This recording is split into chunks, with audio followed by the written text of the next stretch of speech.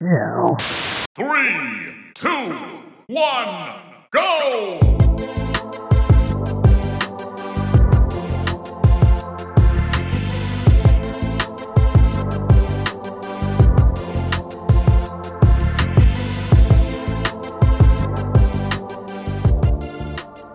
What's up, everybody? This is episode 115 of Cool Down Time. This is a weekly show where two longtime friends cool down and talk about video games. I am your graphically impressive host, Marco, and joining me is the technical mess of the show, Pablo. Pablo, how you been, man? What's going on with you? Yeah, been pretty good. Relaxing this weekend. Starting a new work week this week. But, you know, it's all good. 4th of July is coming up. I don't really do anything on 4th of July anyway. But, yeah, just here ready to talk about some video games. I watched Indiana Jones and the Dial of Destiny. Is it as bad as people say it is, or is it kind of just all right? Here's the thing. Hate culture online has taken I know you didn't start, but with hate culture tangents. Because it really started there, because I remember a couple of months ago, it was everywhere. People were saying, hey, the female character in this movie goes back in time and essentially kills Indiana Jones, and we're going to see her go through all the adventures that Indy did, and she's going to be the new Indiana Jones. Now, that's not a spoiler, is it? No, because that couldn't be further from the truth. That's complete poppycock. It's a regular Indiana Jones movie that people weaponized to try and make it as woke culture has ruined another one of their franchises. Oh, that's the thing. When it is a pretty much by the numbers Indiana Jones movie. If you're a fan of Indiana Jones, you're gonna enjoy this. They make a decision at the end of this movie that you're either gonna love or not love. I was more on the not love part, but I was still okay with the movie because I like the movie itself. Okay. I'm even one of those kind of Crystal Skull apologizers where I feel like that movie's bad, but it isn't as bad as people say it is. But I like Dial of Destiny. I think they do a lot of cool stuff. It's a really cool Indiana Jones movie. I just wish that they didn't make that decision at the end. Obviously, I won't spoil it. But for any of you guys who listen to this podcast who might have thought that they ruined your franchise because they hired a female actress, go fuck yourself. But also, it's not that, so go watch it. But still, go fuck yourself. I want to also refer to the fact that you are the first person since 1914 to say poppycock. I want you to know that. You have dusted. Pablo has this thing nowadays where he dusts off the oldest words in the English language. We play Rainbow Six, right? And this man will call people nitwits, nincompoops, and all kinds of old insults from the ancient era. It's because the level of stupidity cannot be explained, so you have to go to the origins of I know, humanity. but you're going back to the tablets, like the literal stone tablet words of old English is what you're doing. Yeah, I'm gonna have to go back to like the Hebrew text. We're not going to Hebrew and look out up here. some ancient insults. We're not doing all that. I'm running out of them, man. These people got me at my wit's end. I'm running out. All right. Well, I mean, you know, maybe just stop watching Indiana Jones movies, and you won't have that problem. I've been doing that for years, and I turned out great. I mean, hey, listen, if you have not been watching Indiana Jones for the past couple of years, you haven't been missing much. Yeah, but that's what I hear. Yeah. Once again, thanks for asking, Pablo. I'm doing fantastic. Hey, man, how are you doing? Wow, just late. Guys, that's not and by the way, we're not on a delay. He definitely asked after my sarcasm. I just want to make that clear. You know, a lot of TV delay stuff happens out there. What a Unreal huge stuff. delay. You know, I can't hear what you're saying. Yeah. All right. That's what happens So with friendships. rude. Hasn't answered my question. Wow. Look at that. Look at that reverse psychology. Look at that gaslighting going on. On E right now is what he is. I had a pretty mundane week, to be honest with you. And I'm not mad at that. You know, like every week has usually come with like this big thing happening somewhere, whether it's professionally or, you know, something going on in my personal life. This was actually finally a week where things stabilized a little bit. And I felt like, normal week. All right, that's a little bit rare. So I kind of took that and rode with it, and that freed up a lot of time to play some games. I finished a very big one, which we'll talk about in a short while here. So I made some progress. I got some stuff done, and I felt pretty accomplished. So my little grown folk pat on the back for that. If I say so myself, what'd you say? Adulting. Oh yeah. I thought you said something totally different. I'm like, what do you think I said? I'm not gonna say that. We'll let it randomly say something insane. This is not the time to talk about my hearing aid quality. All right. It is time to talk about what is in the docket for this week's episode, Pablo. So why don't you go ahead and walk us through what we have on the agenda, if you don't mind. Yeah, I mean, I'm gonna spoil it right here, man. One of us has finished Final Fantasy 16 and the other is still going through it. We got more thoughts. Excited to hear what Marco has to say here. Microsoft was apparently ready to buy all the things. All of them. Every single thing you can think of. Microsoft was like, I might buy that. Yeah, I might buy that. And I come cheap. Yeah, I'm saying. I mean, I'm pretty cheap, so I said that joke first. I said that joke first. No, I said it first. There's a delay. The Perfect Dark woes continue, and a very popular Assassin's Creed game is apparently getting remade. And there are about 10 other games Ubisoft is going in on, so we'll talk about that. And lastly, gaming has changed in so many different ways. We break down some of the biggest changes we've seen within the industry, and we kind of extrapolate the reasons as to why this is happening. We're going to get really down into really scientific, and I'm going to pull out a calculator, a Texas instrument. With how old you are, you probably pull out a damn abacus at this point with your old words, your old phrases. Listen, let me say something. I wanted to say abacus. I just forgot what that was, and so I said Texas instrument calculator instead. Texas instrument is pretty old. That gives me some nostalgia back in the grade school days. Yeah, but I mean, abacus would have been perfect to round up that joke.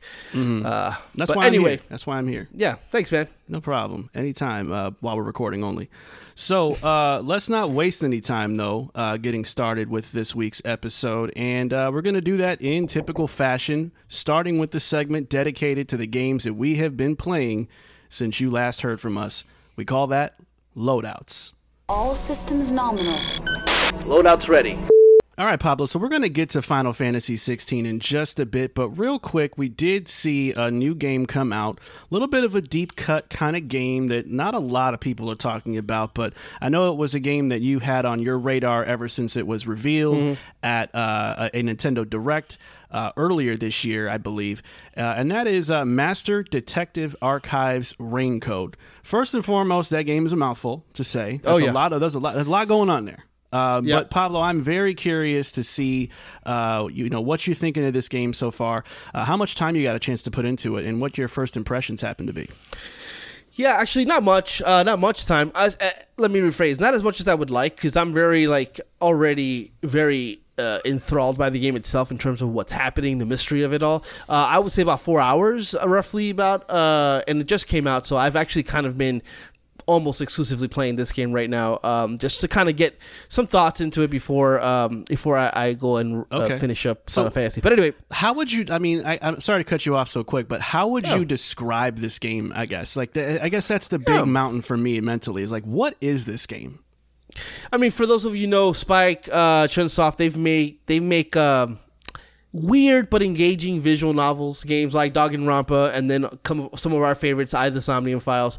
And it is very much in that vein, where you are a character who has amnesia, and you walk into this train, and you meet 5 other detectives, master detectives, and none of you know each other.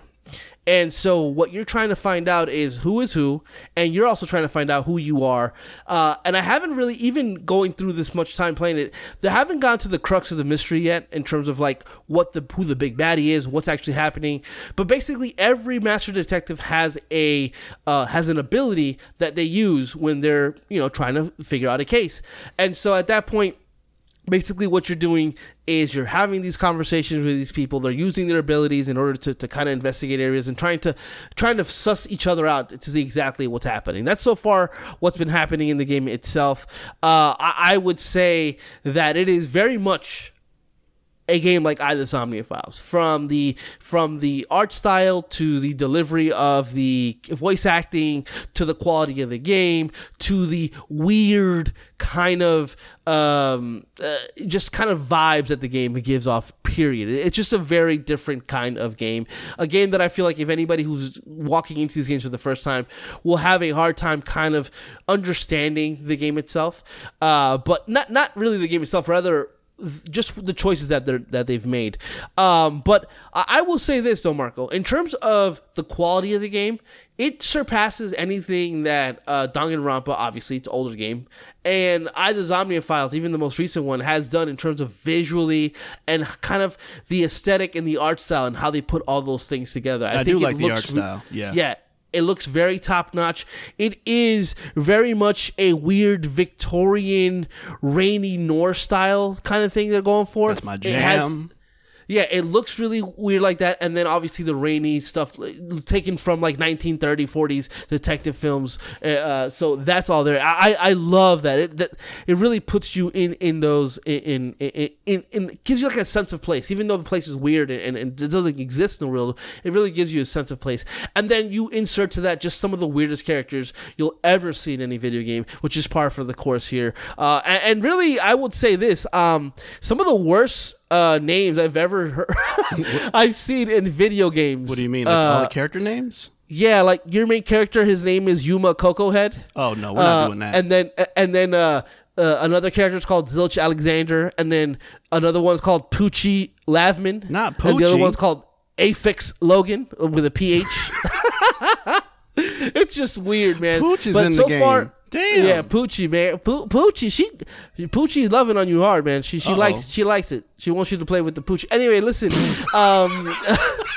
I spit all over this damn microphone. This is your fault. This is your fault for shorting out my microphone right here. Nah, but listen, I can't wait to get even deeper into this game and really kind of even understand it myself to the point where I can talk about it a little more in depth. But so far, from everything I've seen and everything I've played, it is definitely my kind of game. I would venture to guess that it's your kind of game as well, especially a fan of the first Eye of the Somnium Files specifically. I think that your problem with the second game was more or less that it just wasn't as good. It wasn't really the structure of the game, was more just the fact that the mystery and everything just wasn't as good as the first Eye of the Somnium Files. Yeah. I would say off the bat, this game is delivering that in spades, and I love every second of it so far, every conversational piece, everything.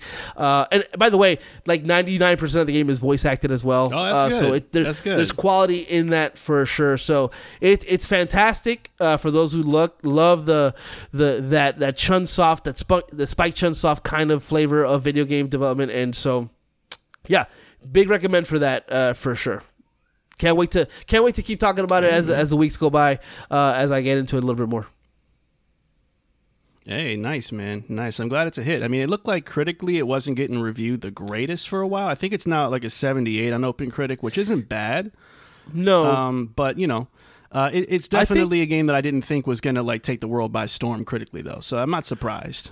I think a lot of that has to do with the fact that there's only 24 votes in, and a lot of them are from, not exactly 24 votes, 24 reviews in, and a lot of that from like weird outlets, you know what I mean? Yeah. But I would say the respectable outlets, just to be honest about that, do tend to like it. The one thing that I've seen that is a consensus around the game, that there's a lot of things that you have to do twice. Like you solve the mystery and then you go into your journal and kind of have to redo the steps to put it into your journal. And some people don't like that, but if you played any Eye of the Somnium Files games, there's a lot of repetition in terms of you've already figured it out in your head as to what it is, but you still have to put in the work within the game structure and mechanics to finish that off. So there's a lot of that in the game for sure, but I don't see anything different from the other games that I played within the same kind of developer.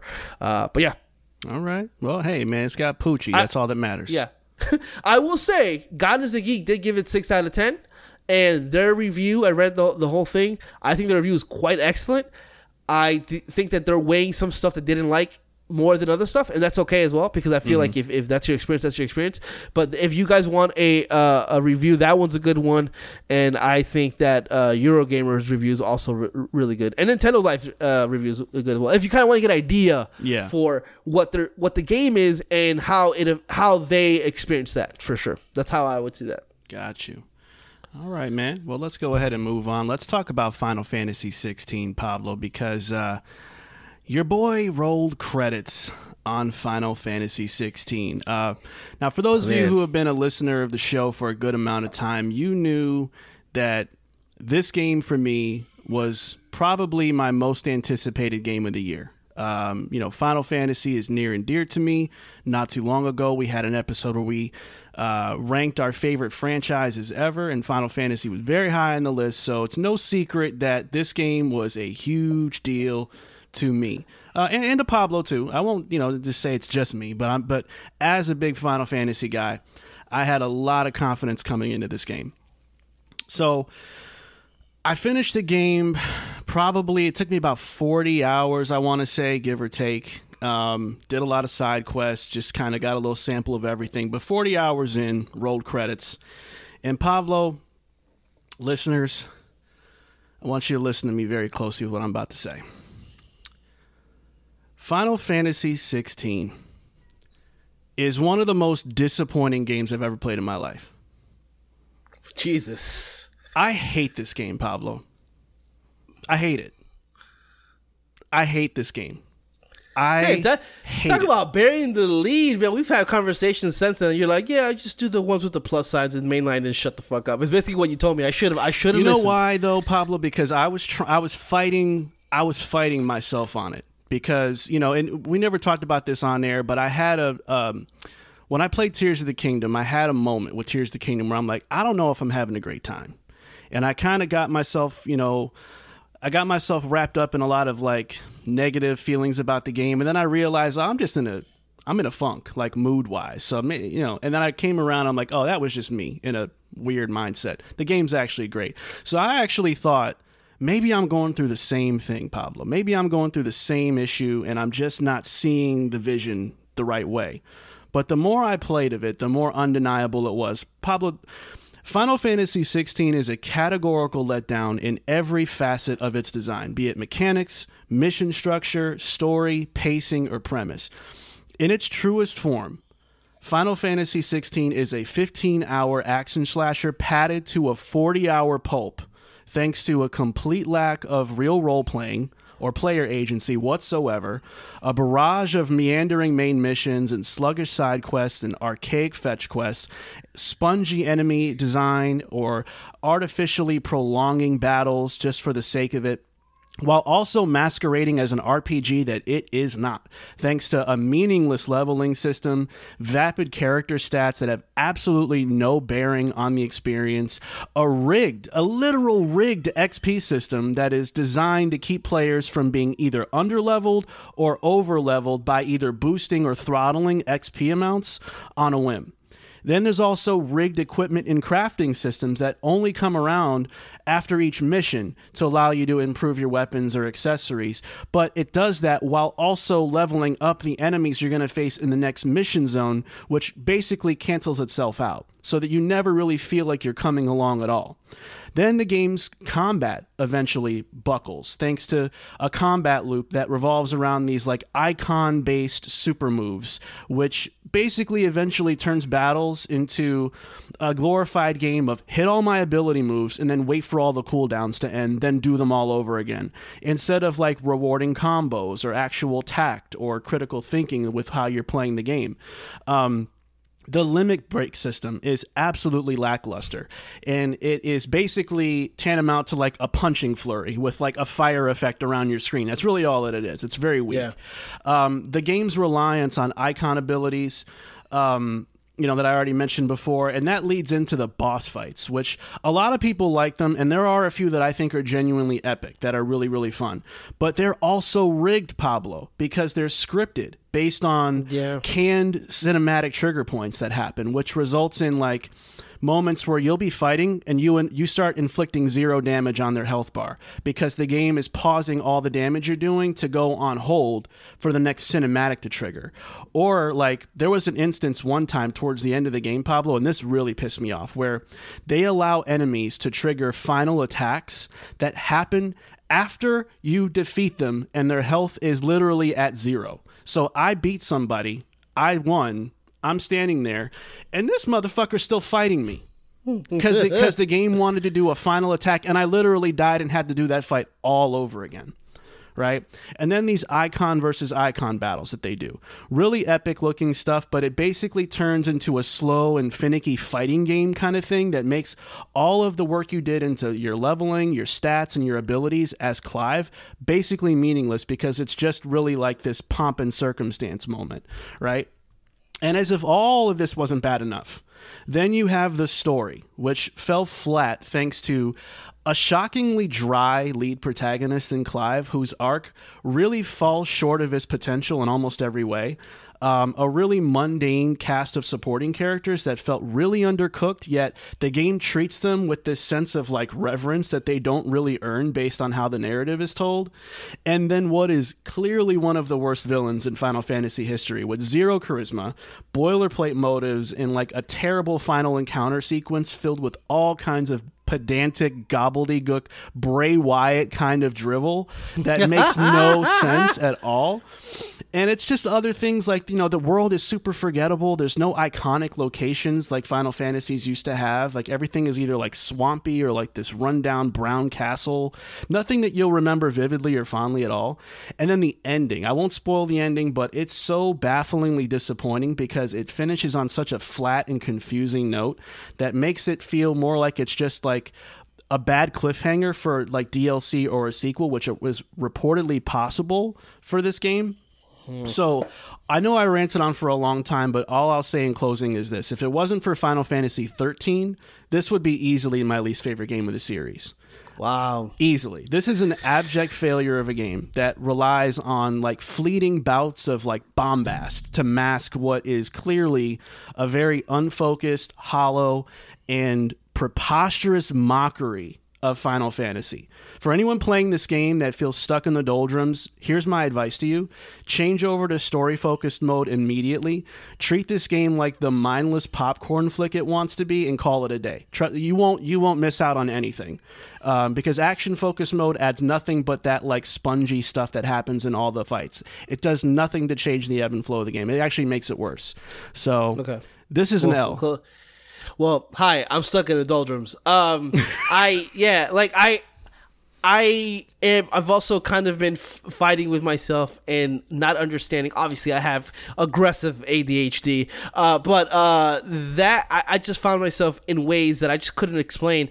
I just don't like playing this game, and I sit there and I'm like, okay, I just gotta get through it. The story moment's gonna happen, and then they come and they're really interesting story moments, or like a bombast boss fight or something like that, and then it just goes into this lull that almost is putting me to sleep. I mean, we're talking about picking apples and picking flowers, you guys. Like crazy moments that are actually all right, but then they like there's like sandwiched in between these horribly boring things, really like bad. Literally picking flowers, like, man. What are we doing? I just got to this moment in the game, I think it's probably the halfway point. Obviously, I won't spoil it. And I found myself to be like, there was a time jump. I'll just say that. Right? Oh, yeah. And I found myself like, oh, okay, this is a little bit more, this is where it's picking up. I feel like Clive is doing something now. He has a motive. And then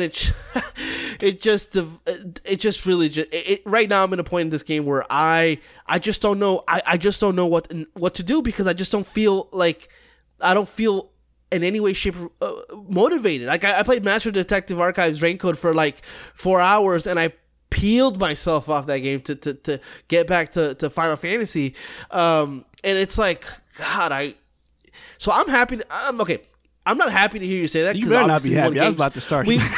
We want games to be good, and obviously Marco was very much about this, and I'm sorry that it didn't live up to your expectations, but I should say that I feel better about feeling the way that I feel because it's not just me, you know, because I see a lot of people making a lot of excuses. Oh, it took 10 hours for me to finally get into this game. It took this, it took that. And seeing that, I'm thinking, there's something here that we're not really talking about because that's not okay. Playing a game for 10 hours before it gets good is crazy. And ultimately, I think I am going to finish it. I am going to do the story mode thing. I do think that the boss fights and even right now, the combat is still kind of fun for me, so going to that story mode and not having to experience the sponginess of the 4 big mosquitoes, I think that's I didn't even get into enemy design. Oh my god, yeah, it's the same thing. Scorpions, baddie flowers. What are we doing? Yeah, man, I was in a way where it's like I'm doing this main quest. I find this a person that it's in the main quest and this NPC, and then it's like, oh no, protect him against these 4 giant mosquitoes. I was like, what? Okay, I guess this is what we do here. But yeah, man, I'm gonna finish it because I feel like in order to have the conversations at the end of the year, and I'm not completely I'm not completely like hating the game yet, but I am reaching points where I'm like, oh man, this is tough for me. So we'll see what happens here between now and next week if I actually get to finish it then, or if it's gonna take me longer. It's gonna be one of those long times before I finish it, but we'll see. But as it stands right now, man, everything you said is kind of things that I've been thinking about, things that I've been fearing that they were going to become, and you've kind of confirmed that for me, and I'm not really surprised. And also, the voice actor doing Clive, was this direction was like do your best Geralt? That's what I mean. He's like this Geralt ripoff, but like with more compassion, I guess. You know, because he cries. Yeah. Man, a lot. I mean it when I say like this is arguably my biggest disappointment in gaming, and I've had a lot. It's funny because I had a question here for you. I was about to ask you because I in my head I'm thinking Marco enjoyed the hell out of this game. It's Final Fantasy, obviously. How bad can it be? I was gonna ask you, is this a top 3 Final Fantasy game? And then you're saying they're lucky 13 exists because. Oh my god, 15 mops this game like. If you're not named Final Fantasy 13, you are better than this Final Fantasy. And that's just me personally. I know a lot of people are going to like this game and enjoy it a lot and appreciate it. And I did in the beginning too, but I can only speak for myself in saying this is one of, like, I'll never look at Final Fantasy the same after this. Dude, I don't want to hear about no damn Yoshi P either. Get Yoshi P, get Yoshimitsu, get Yoshi from Mario, get all the Yoshis out of my face. He had the nerve to look cocky and arrogant by making an action game and padding it out into this RPG that's like none of the stats matter at all, Pablo. Nothing about this is an RPG. If this was a 10, like I said earlier, 10-15 hour action slasher, give literally a Devil May Cry like we joked about. If they did that and they cut out all the fat and the fluff and all the pomp and circumstance and kept it simple, I would love this game. But they called it Final Fantasy, and this is not. Yeah, that's interesting. That's crazy. Damn. I like how I said all that. He's like, that's crazy.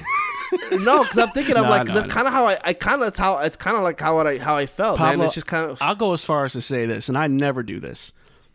I don't know if it's worth your time to finish it. Yeah, I don't know if it's worth your time. I really don't. I was thinking about that too. I don't think it's worth your time. I think if you were to finish it, there would be things that you like about it, and you go, "Oh, I enjoyed that. I thought that was cool." But I don't think that you would be like, "Oh, I'm really glad I stuck with it." I don't think you feel that way at all. And I know that our tastes are different in some ways, but I think we have enough in common to know that you're not going to finish this game, and I don't think you should try to be honest. Especially since Raincoat is out, and I'm really all about it. Play and what I've you love, man. That's what the whole point is. Like, I've gotten re-addicted. Which I always was, but like even more so with Rainbow Six, like I'm just playing the shit out of that, even more than I was before. So yeah, I think you're right. I think I'm gonna have to admit to myself and kind of say goodbye to this game. It's eventually. Surreal because you never want to think like I'm bouncing off of Final Fantasy 16. Like, but there were times when, dude, I was close. I'm like, I don't think I can do this. Like this is how I'm spending my precious free time, and this isn't even a good game. Dude, I tweeted to someone that I interacted with on Twitter. I was like, I don't even know if this is better than 16, and I thought that was 15. Yeah, and I thought that was spicy. And I was, because right now in my heart, just thinking about it, 15 is so much better than this game. 15 is so good. I would be hard pressed to find a game with a better ending. Yes, the ending. Not was even Final beautiful. Fantasy only, like period. That's like the best ending I was thinking about I've ever should seen. I just drop 16 and just replay 15 because I never played the downloaded side 15 quest. earlier this afternoon, and I played it for about 30 minutes. It didn't age the best visually, Right, yeah, but it runs good. It's at a full 60 on next gen consoles, and it plays memorable all right. memorable characters. Wow, memorable ones, dude. Memorable characters. That's crazy that they did that. Now I will say there's one memorable character, Sid. The first Sid. They do this thing where something happens, which I hate. Which I'm not going to get into that, but he was actually genuinely really good. Only bright spot I thought ever happened in that story. Period. I would say for me the game falls apart when the second Sid comes in. Yeah. You know? Yep. Just to say that, yeah. My goodness. All right. You got something else to talk about? Yeah, I do. Because I feel like I got punched in the face by Final Fantasy VII. I decided to go play Fist. Forged in Shadow Torch. Now, here's why I came to this game. Number one, it came to Game Pass recently. That's the big reason. But secondly, I was so disgruntled about Final Fantasy. I wanted to play a low-stakes game where there was no hype attached, no expectations, nothing. And Fist was a game that I saw. It's a Metroidvania game. It's got this diesel punk kind of aesthetic. I really like that kind of style. Stray vibes a little bit with the same look and feel. But, it's got the Metroidvania thing going on. And I'm like, all right, I'll try it out. It's at an 80 on OpenCritic. I'm like, it can't be that bad. It's actually really good, dude. Like, I like the world. I like the combat. The exploration is fun. It's a really good game. I put about 2 hours in so far. I don't know if I'm going to beat it. It's like not a priority for me, but as a Metroidvania, if you have Game Pass, I suggest trying this out. It looks a little goofy at first because it's like, oh, you're playing as this bunny, but it's like, it's done in this like serious kind of way where like, all of civilization is like, animal based, but they do it really well. And you guys know I have a corny filter. And most games don't make it through. This game actually does do a good job of making it feel believable and cool. And I really, really like it. Very fun game. Very fun game so far. Another game that I would suggest, I think it's on Game Pass, that is in the same vein, I think. It's Tales of Iron. Oh, really? If you see that on there, Tales of you might want Iron? to check Tales of Iron. Oh, Iron. Okay. Yeah, and it's tails like a tail, like a rat's tail, because you play as a rat. Okay. That's a really good game. I'll take a look at that. But I'm playing that right now. And Pablo, you'll be happy to hear that I am now awaiting my copy of Star Wars Jedi Survivor to arrive from good old GameFly. Not a paid ad, by the way. Not a paid ad. Just trying to save some money. But it's coming. I think either tomorrow or sometime, in the week, and I'll be that'll be my next big project to play through because you were pretty hyped about that one, and I want to give it a fair shake, even though I didn't like the first game. So we'll see how that goes. More to come on that for sure. But Pablo, I think that is going to do it for Loadouts this week. Ladies and gentlemen, before we move on to the next segment of the show, if you like what you're hearing so far, tirades and all, consider subscribing to our show. We drop new episodes every single Monday on all streaming services, along with an audio version available on YouTube as well. And if you're feeling extra cool, which I think you are, follow us on Instagram and Twitter. If you don't mind some tweet limits, thanks to our boy Elon here. You can find us at It's Cooldown Time if you're so inclined. Now, Pablo, let's go ahead and keep the show rolling with our news segment that we call Hit Points. For breaking news, rumors, and booty juice, it's time for Hit Points. All right, let's go ahead and kick things off. First and foremost, Pablo's son is wilding right now. Listeners, I want to apologize here. My son, and I'm happy about this, has been incredibly obsessed with me in the last 2 weeks. Just every time he sees me, he loses his ever-loving shit, and he knows I'm in here. And so he's literally just yelling, "Dada!" Man. And he's trying to run into the door. So if you hear a baby in the background, nothing's happening. He's safe. He's all good. He just wants his data. You just got to open the door and say, "Shut your clingy ass up." Shut your slobbery, milky ass up. Stop drooling on the damn door. All right, so news story number one is Pablo's child. News story number 2. According, Pablo, to internal documents from the FTC hearing for the Activision Blizzard deal, we found out that Microsoft was looking into acquiring additional studios back in 2020. Now, their short list included, at the time, Bungie, SEGA, IO Interactive, and Supergiant Games, among others. Obviously, Sony went on to acquire Bungie, but I decided to have a little fun with this and ask the question, hypothetically, Pablo, if we were in charge at Microsoft, if we were Phil Spencer for a day, which one of those companies that I listed off would we try to acquire first between Sega, IO, Supergiant? I think I would say Sega, based simply on the Yakuza series. But I kind of want to say Supergiant. Really? Now, for those of you that don't know Supergiant, that is the team behind Hades. Yeah, and I'm not a huge fan of Hades specifically, but I do like Bastion. I still have to go into Transistor, which is Marco obsessed game. Yeah. And I am one of the few that think that Pyre is some of the best sports / story point and click games ever made. Obviously, there's not a lot of crossover in a lot of genres with those games, but Pyre is absolutely fucking fantastic. My God, and I think that Microsoft needs a studio with the pedigree of Supergiant, that they'll do these little small titles that will be completely loved by many. Look, Hades is for like I said, not a fan of Hades, but people love Hades. I think they need that in their repertoire. I think they have a lot of the AAA, quadruple A studios already in their kind of, in their ownership. I think they need something that is going to be really dope, really just kind of consumable, and something that's going to give them acclaim, honestly. That might not be important for us consumers, but for the company, like you said, having some of those games, Game of the Year contenders, and in these small titles, I mean, that would be amazing. Yeah. Yeah, I understand that one. I would actually go with IO Interactive. IO, for those of you who don't know, they are the studio behind Hitman. You know why I think they'd be a great pickup? Because they are reportedly working on a 007 game. Now, if you can secure them, you get 007 IP on your console, and IO's a good developer. They can probably do a lot with that IP coming from their lineage with Hitman. They're also reportedly working on a high fantasy game that might be an Xbox exclusive as well.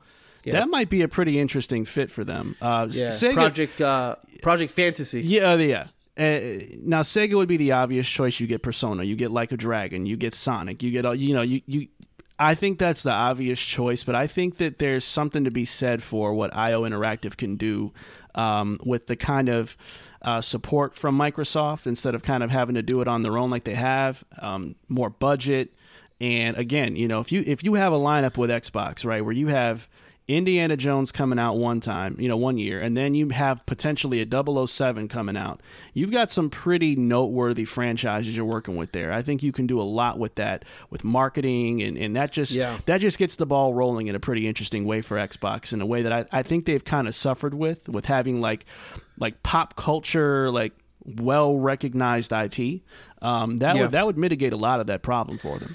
Yeah, and IO also is interesting because every time they take a chance outside of Hitman, it always gets mixed kind of reception, but I always love them. Like, I know the Kane and Lynch games are not loved by many, but I love both those games. I think both those games are really fun to play, really interesting stories that are being told. And then when they did Hitman, when they went outside of Hitman Absolution and remade Hitman 2, 2016 Hitman 2 and 3, those were fucking just next level games. Like, there's never been really games like they've almost created a genre onto themselves where people are doing like Hitman like games. That's a mark of a great developer, when you can basically create a game mechanic that others now are using, and like a Metroidvania or one of those. It's a Hitman-like game. So a lot of that is super dope. So I'm interested to see what Project 007 is, but Project Fantasy seems super interesting as well, because it's supposed to be a big AAA type of RPG. So yeah, we'll see what that's about. I think they're a pretty underrated team, to be honest. So they can probably do something special with that. But let's go ahead and move on, Pablo. Let's keep the topic on Xbox one more time. This one's not so great news, but IGN has posted a new report on the state of Perfect Dark's development, and by all accounts, the game's development is just as bad as we heard or suspected. The project has reportedly been through constant roadblocks, from rocky co-development issues, the pandemic, technological challenges, talent turnover, and very unclear direction from management.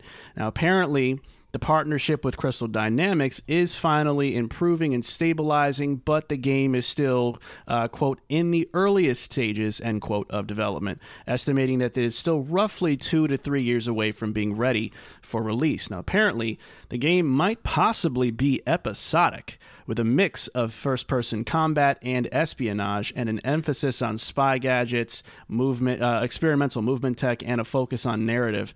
So, how do we feel about all this news as far as the troubled development, what this premise sounds like it could be it by being episodic? And I guess more importantly, Pablo, if you were in charge at Xbox, would you outright cancel this project? What would you do about all this?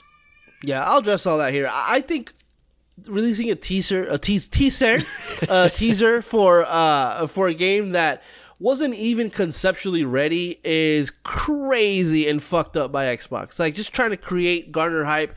And I forgot who said this, but someone said, well, they released that trailer to hire, to get developers interested in working for them. If you are Xbox and you are boasting about a quadruple A studio, you can't get people hired pre-pandemic, you're fucking up somehow. You don't need to do this to garner interest. Of course people are going to want to work for your studio. I think, obviously, it was all done for the hype in terms of announcing it so early. And it came back and it's biting him in the ass over and over and over. It's the one game besides Fable that keeps coming back and be like, you guys don't know how to manage your teams.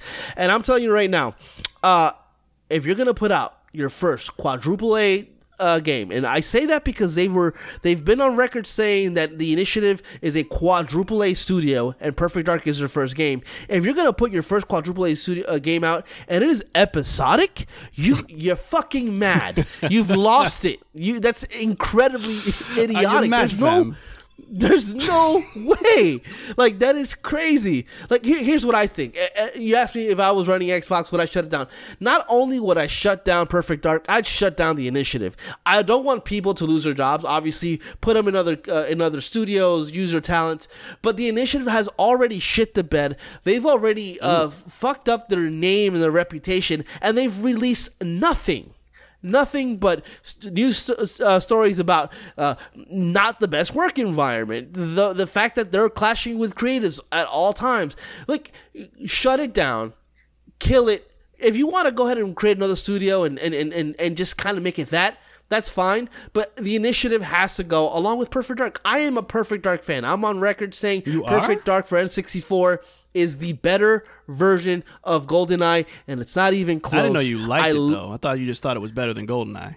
Yeah, but I'm a fan of the game itself. I like Joanna Dark. I think that the experience in terms of, like, playing that with the N64, that version of that game was like a really dope game. That game was like a really dope first-person narrative-based stealth kind of shooter. That thing that 007 wish it was. And I'm a fan of the series, but I don't even give a fuck about it in a way where I need to see it remade. Like, they're so lost in the doldrums with this that they don't even know what they want this game to be when it's right there in their face. It's a first-person shooter with espionage elements and narrative focus. I don't know what the fuck you're trying to do here, but just remake that game. But I digress. I just think all this has to go because it has been a pain on the side of Xbox for years, and they've done nothing but make claims of and pretend that they're this massive studio that's gonna put off not 1A, not 2A, He's not saying 3A, the Miami Heat,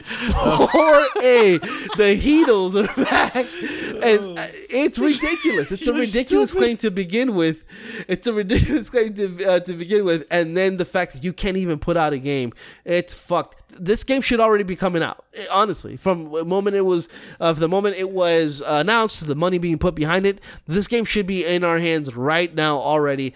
And the fact that it's not, the fact that it might be episodic, bro, that part right there, that killed me. That's insane. Because you know what that made me feel? It's like, let's just hurry up and get something out there. That's right. That's exactly how I felt. I'm like, that ain't it right there. If it's gonna just be this like weird contorted version of like the original Vision, which doesn't seem to have a vision at all anyway, then I just think that there's no point in keeping this thing alive. I mean, to me it's a sign of like what Xbox should be moving away from. You know, I almost feel like they won't cancel it because they just don't want to have that headline of a game of Perfect Dark canceled. They don't want that headline and have to deal with that being in the zeitgeist of Discord. I guess, but if I was Phil, I'd be like, hey, we heard you. This initiative, it just never worked. We're gonna go ahead and get rid of it. It's done.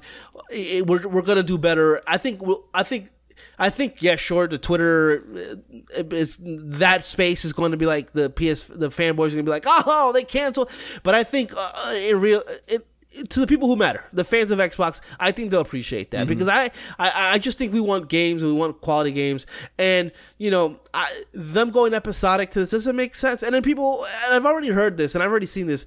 Well, Final Fantasy VII Remake is episodic, yeah, but they did something. That's completely different. That's a whole game, though. That's not like it's a whole different. It's completely different approach. What are you gonna remake? Like you're gonna tell me that this is a remake of the original N64 one? That's gonna be episodic now?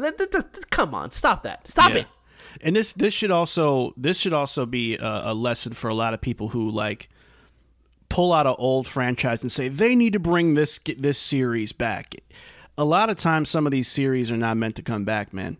Because a lot of people like they like the idea of Perfect Dark coming back, but when these companies don't know what the hell to do with the license, then there's no point in bringing it back. Just let it die until somebody has an actual vision for it. You know. Now, to that point, I will say what Xbox needs to do is kill the initiative, kill Perfect Dark, buy Crystal Dynamics, and make Soul Reaver. Just stop the bullshit. Let's get that. Yeah, but that almost opens up the same problem. I know. That's why I said, with that being said, I kind of am proposing the same thing here. I understand that. You're going to have some derpy guys sitting there, what is Soul Reaver today? And they're just going to come up with some weird, mangled version of it again. Like, yeah, I don't know. I mean, I don't know if I would cancel it.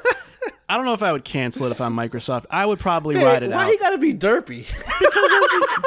Listen, you've seen enough of those developer behind the scenes. We're so excited about this game because it's gonna have features. Like, you know, that's just and they don't know derpy features. Yeah. But anyways, I feel you. Sorry, Joanna. We ain't got nothing against you, but these people out here suck. All right, Pablo, let's go ahead and round this out with the last hit point news item. Go ahead and kick us off with that one, if you don't mind. Yeah, so Ubisoft is reportedly developing a remake of 2013's Assassin's Creed 4 Black Flag. However, it's only in early stages of development. They said the earliest stages of development, so I mean, just probably somebody said it out loud in the boardroom. That's probably where it's at. And it will not be ready for a few years. If true, this could be the 11th Assassin's Creed game currently in development, which is basically an Assassin's Creed codenamed Red, which is the single player. These are all single player. Hex, Nebula, and another single player, Mirage, which is coming out this year. Yeah. 3 multiplayer games, 2 VR games, 1 mobile, and then the remake. And a partridge in a damn pear tree. Goodness gracious, Ubisoft. I love Assassin's Creed. I don't love Assassin's Creed. Nobody loves Assassin's Creed this much. What are we doing? Like, this is crazy. And they're going like it's like yearly. It's like 2014 we get Red, 2025. I mean 2024 we get Red, 2025 we'll get Hex. It's like, why? Because these games are so massive and huge. I don't know. But are we excited about this? Specifically, I'm gonna obviously we're not excited about all the Assassin's Creed games coming out, but let's kind of pare it down to: are we excited about Assassin's Creed 4 Black Flag remake?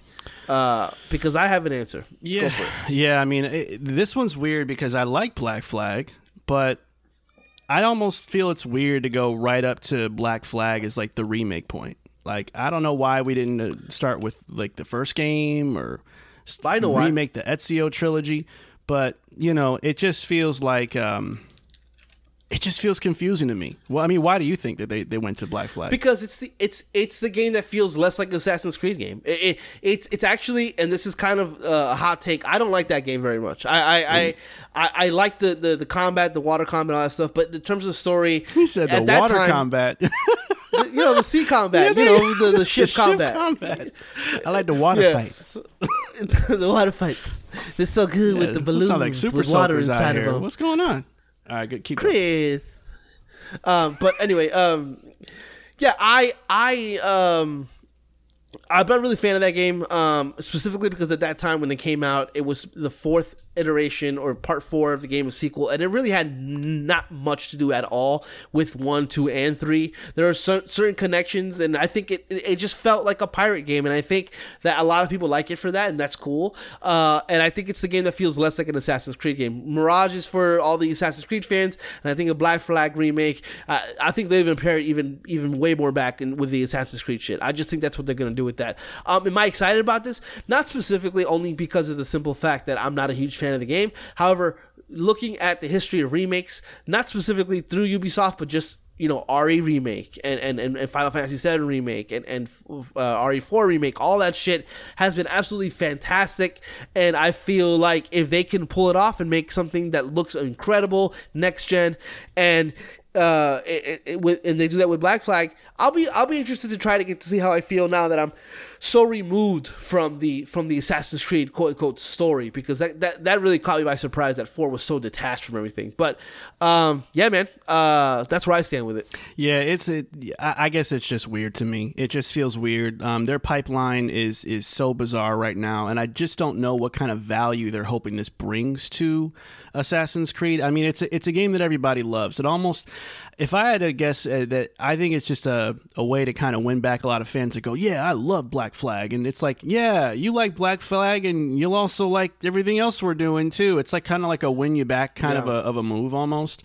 But I just don't think Black Flag for me, as much as I liked it, I don't think it rings that loudly to be like the oh man, look at Assassin's Creed, getting back on track. Like, I don't know if that's really how I feel here. It's just like, oh, cool, that's a nice remake. But my God, am I even going to be like hungry for this when you're making 11 of these things, dude? Like, this is OD. This is OD. And that's what I feel. I feel like Mirage is Mirage is taking the place of a potential Assassin's Creed or Ezio trilogy remake. And I think that 4 is going to be that in between where it's like, yeah, it's Assassin's Creed, but it's basically a pirate game. And then you're going to get all the other shit that is closely, with all the other Assassin's Creed, with Origins and Odyssey, specifically Odyssey, because I think Origins is excellent. Odyssey and all those shits, which I think those games are fucking horrendous. Bloated, man. Bloated. They're Malacca. I see what you did there. You ain't shit for that. All right, let's go ahead and move on, Pablo. Let's get to the main event of the show. How about that? Let's talk about gaming as a whole in our main event called the Checkpoint Chat. Let's do it. It's time for the Checkpoint Chat. All right, Pablo. Listen. Gaming has changed. Oh, God. Gaming has changed. That sounded really awful. That was not a very good Snake impression.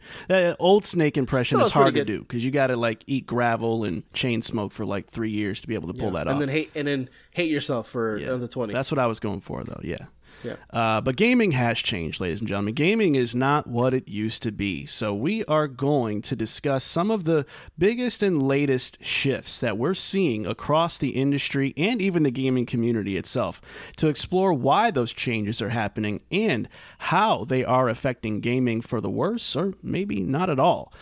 So we have 9 different aspects of how gaming has changed that we're going to be talking about. And I think what's interesting about this list, Pablo, as we run down these things is that a lot of these are so recent that, man, gaming is, I mean, even just as recently as 10 years ago, gaming feels vastly different in comparison to just recently, the last decade of gaming. So that goes to show how quickly moving and how ever-changing and evolving gaming truly is. And we're here to talk about why and how.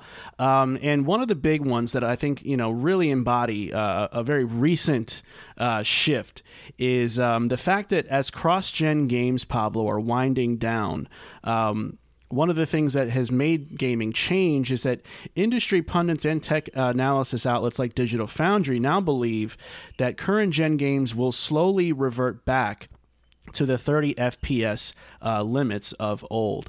Now, Pablo, how do you think that may affect, particularly console gaming moving forward? And is this a bad omen, a bad sign? What are your general thoughts about just the fact that this might be a sign of things to come? Yeah, I just think that when technology advances in this way, I think creatives get very excited and they try to push those things to the limit. And when they do that, certain things start to fall by the wayside. I think a lot of the promise of the next generation was 60 frames, 4K native. But, when you got games that look absolutely stunning and incredible and are doing so much, particle effects, all that stuff happening, certain sacrifices need to be made.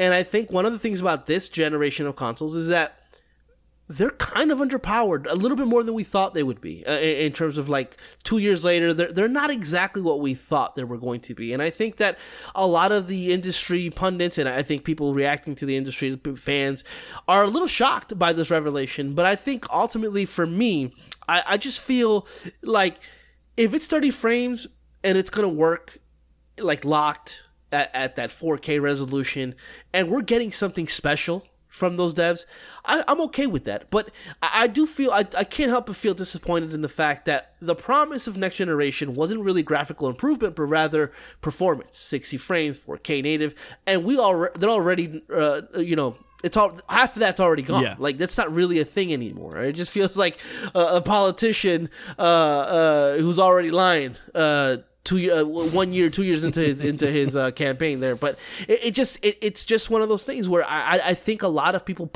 a lot of non-developers put a lot of promise and a lot of excitement behind certain things that when it comes down to the nitty-gritty of the technical aspects of it, it's just something that was never really going to be doable because of ambitions within the creative mind. Yeah. Were just going to soar because they have the technology available to do things that they were never able to do before. And that's going to happen every generation. They're going to have technology in hand that'll never be able to do what be able to do things they've never done before. And that is always going to be the case. That's an excellent point. Yeah. Yeah, so we're going to have to strive. We're going to have to look at that as the future comes, because next generation of consoles, whenever that may be, there's going to be something that's going to have to fall by the wayside because something is going to be the focal point of development. So, yeah. That's where I'm at with that. Yeah, those are really great points, man.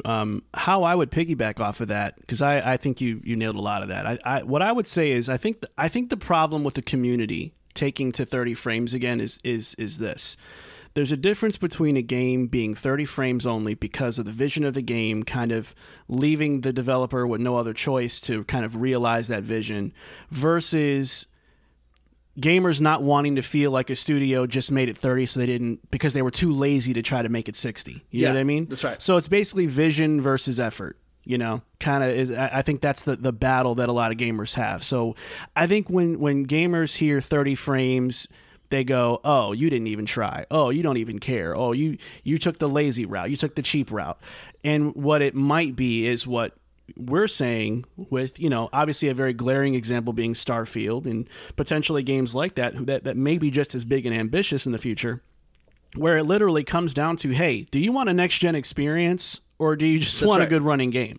Because there might be a little bit of a trade-off there that you might not realize exists because of things that you don't understand about game development. And so even I've had to eat a little bit of humble pie with that, because I was one of those people, 60 or bust, 60 or bust, 60 or bust. And I still prefer 60. I mean, who the hell wouldn't? Sure, absolutely. But at the end of the day, I think what I have to realize myself, and what I would encourage other people to start evaluating, is that, a lot of the next gen type of experiences that you want, you can't have it both ways in some cases, because these games just, they're going to be built to be the next gen game you want. They just might not be able to hit that performance that you want. And that has to be okay, or else, God forbid, if these analysts are right, and let's say the ratio of 60 FPS games and 30 FPS games gets really lopsided and it goes back to like 75% of all the new games are going to be 30 frames and only 25 are going to be like 60 frame capable.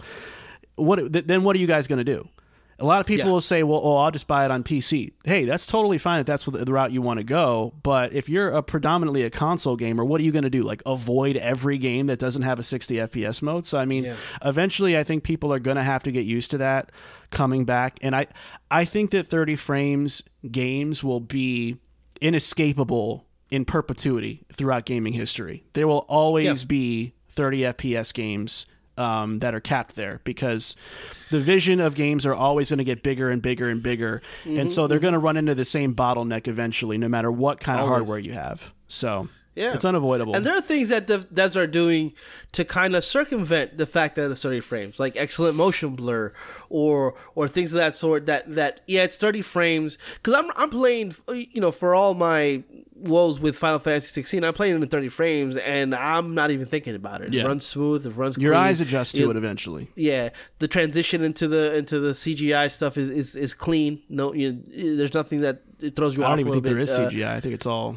in engine. Oh, that's what I meant. I meant like in game, like cinematics. Oh, okay, gotcha. It's all running in 30. So, but yeah. Yeah, it's coming, man. I think it's coming. But that's not the only thing that's changed about gaming, Pablo. Another thing that has changed about gaming is that console warriors have overrun almost all online gaming discourse with toxic, hateful, and retaliatory attacks towards fellow gamers, developers, and media pundits. Pablo, I don't think we've ever seen toxicity this high in all of the history of console warring between fans.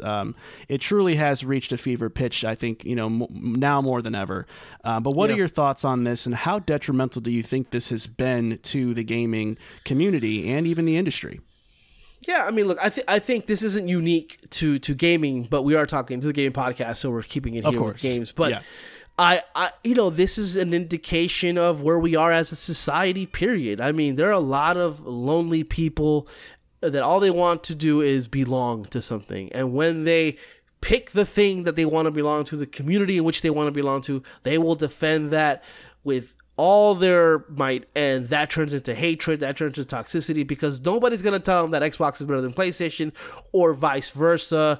There's a lot of that stuff. And it's unfortunate because these communities are echo chambers onto themselves, where they're just within that community, they're just feeding each other with the bullshit, and then they go out into the world, into the social medias and whatnot, and they're just attacking others with any kind of slightly different opinion. Any developer who does something different with their game, or they try to say something with their game, we're being attacked, because they just will not, quote unquote, let people tell them how to feel and how to think. And that's not what it's not what artists are trying to do. They're just trying to tell their story, and people are seeing that as they're trying to tell me how to feel. And unfortunately, that permeates through all society right now, and gaming is not safe from this. And unfortunately, because gaming is becoming a massive entertainment entity, we are seeing so much of it, and the whole proclaiming yourself to be a gamer, it just almost feels gross because of the fact of what that entails. It's so fucking disgusting in here.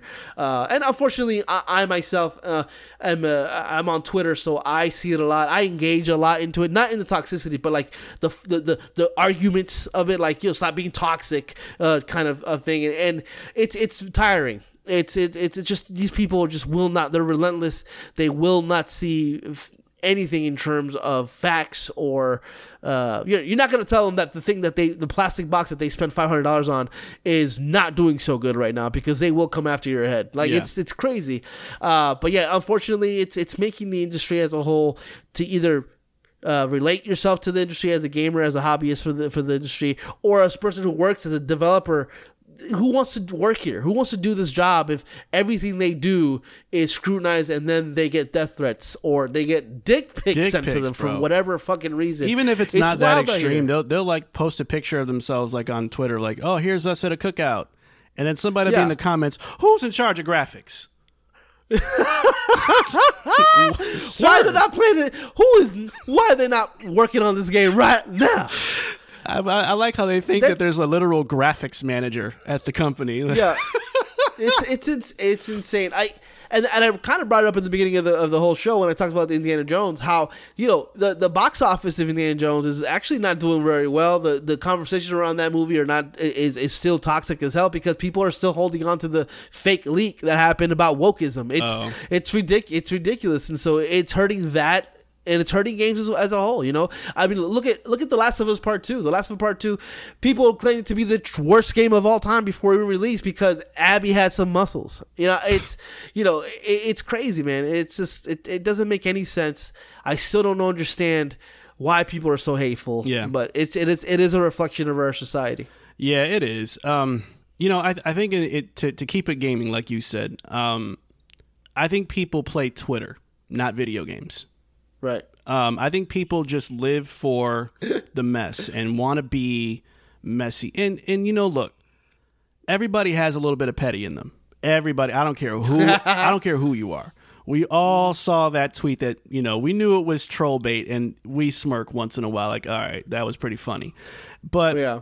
I think but there is that dark corner, right, where it is filled with harassment, death threats, sexual stuff, hateful stuff, and you know, the woke go woke go broke stuff, and you know, a lot of politicizing going on as well. And so I think that a lot of people have taken the fun out of gaming by doing that.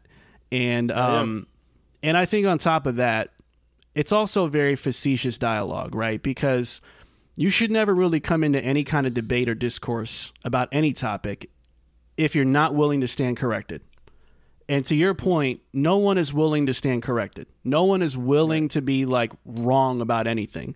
And so these back and forths with these, you know, first name bunch of numbers Twitter users, right?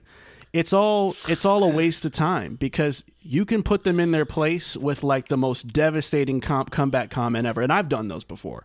I have shut people down. And they'll just tweet something the next day that's the same as ever. I mean, it's almost like they have amnesia and can't be wrong. Well, I got sunned in that Twitter thread. Let me start a new thread about another point I want to make that makes no sense either, right? So it's a losing battle. And I think that for that reason, I think it's a waste of time to engage with anybody that acts like that. Yeah. I go on blocking sprees all the time on Twitter. I don't care what console you're warrioring for. I will block a hoe. I don't care. And I've unfollowed a lot of console centric pundits because, you know, they have a job to do and they have a community, and so they cater to that community. And so I've unfollowed a lot of them because I just don't want to engage in that. I am, you know, I don't care. I don't care about that. Like, I don't care. I am Xbox in terms of like I buy most of my games there, but I have a PlayStation, I have a Switch. I just like to game, you know. And to your point, it's funny because I saw a meme where it says people play Twitter, where it was like someone playing, like it's a gamer playing a video game, and it showed a guy at PlayStation, and it was the same thing. He was playing. It said sales charts.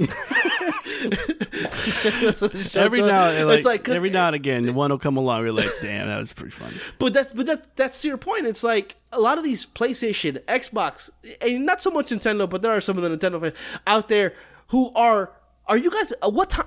When do you guys play games? Like, you guys are on Twitter defending. Bro. They're on there religiously. When is it that you're playing the video game? Yeah, that's a great point. It's ridiculous. Yeah, dude, and a lot of it is also like, listen, if you're trying to pep up Xbox like they're the greatest console ever because you hate PlayStation, or vice versa, both of those console companies have made a litany of mistakes. So for everything that you try to throw as a jab to the other fanboy is going to have something right back to you. And it's just going to be an endless sea of these, like, this back and forth, and everything cancels itself out eventually, right? Like, there was a lot of like, well, Redfall sucked. Oh yeah, well, so did Forspoken. Well, that doesn't count because it's not first party. Yeah, but Sony bought it. Well, also Xbox bought, and it's just like, yeah, but discourse, and nobody wins in the end. Everybody looks like an idiot that just wants to be right about something, and they all look stupid in the end. And it's taking things away from people. Like, okay, I only have Xbox. I wish I could have played Final Fantasy 16. Oh man, that sucks. And you tweet that, and all of a sudden, you fucking fanboy. You hate it. It's like you can't even express disappointment, legit disappointment. Not saying that PlayStation sucks or Xbox sucks. It's just, oh man, I wish I could play Final Fantasy 16 because I don't own a PlayStation 5, and you can't even do that sensitive, anymore. Man. You can't do any of it. It's crazy. People defending their plastic boxes. I also think, real quick to kind of round this up, is it's a financial thing. I think certain people could only afford one thing, and so they defend that to the end of days because it's the only thing they can actually have. Yeah. And so it's and now they have an outlet to talk about it in that way, where it's like I am re-justifying my purchase every fucking day because it's the only thing I was able to get right now. So yeah, it's insecurity. That sucks. That's insecurity. Insecurity. Yeah. That's right. Yeah.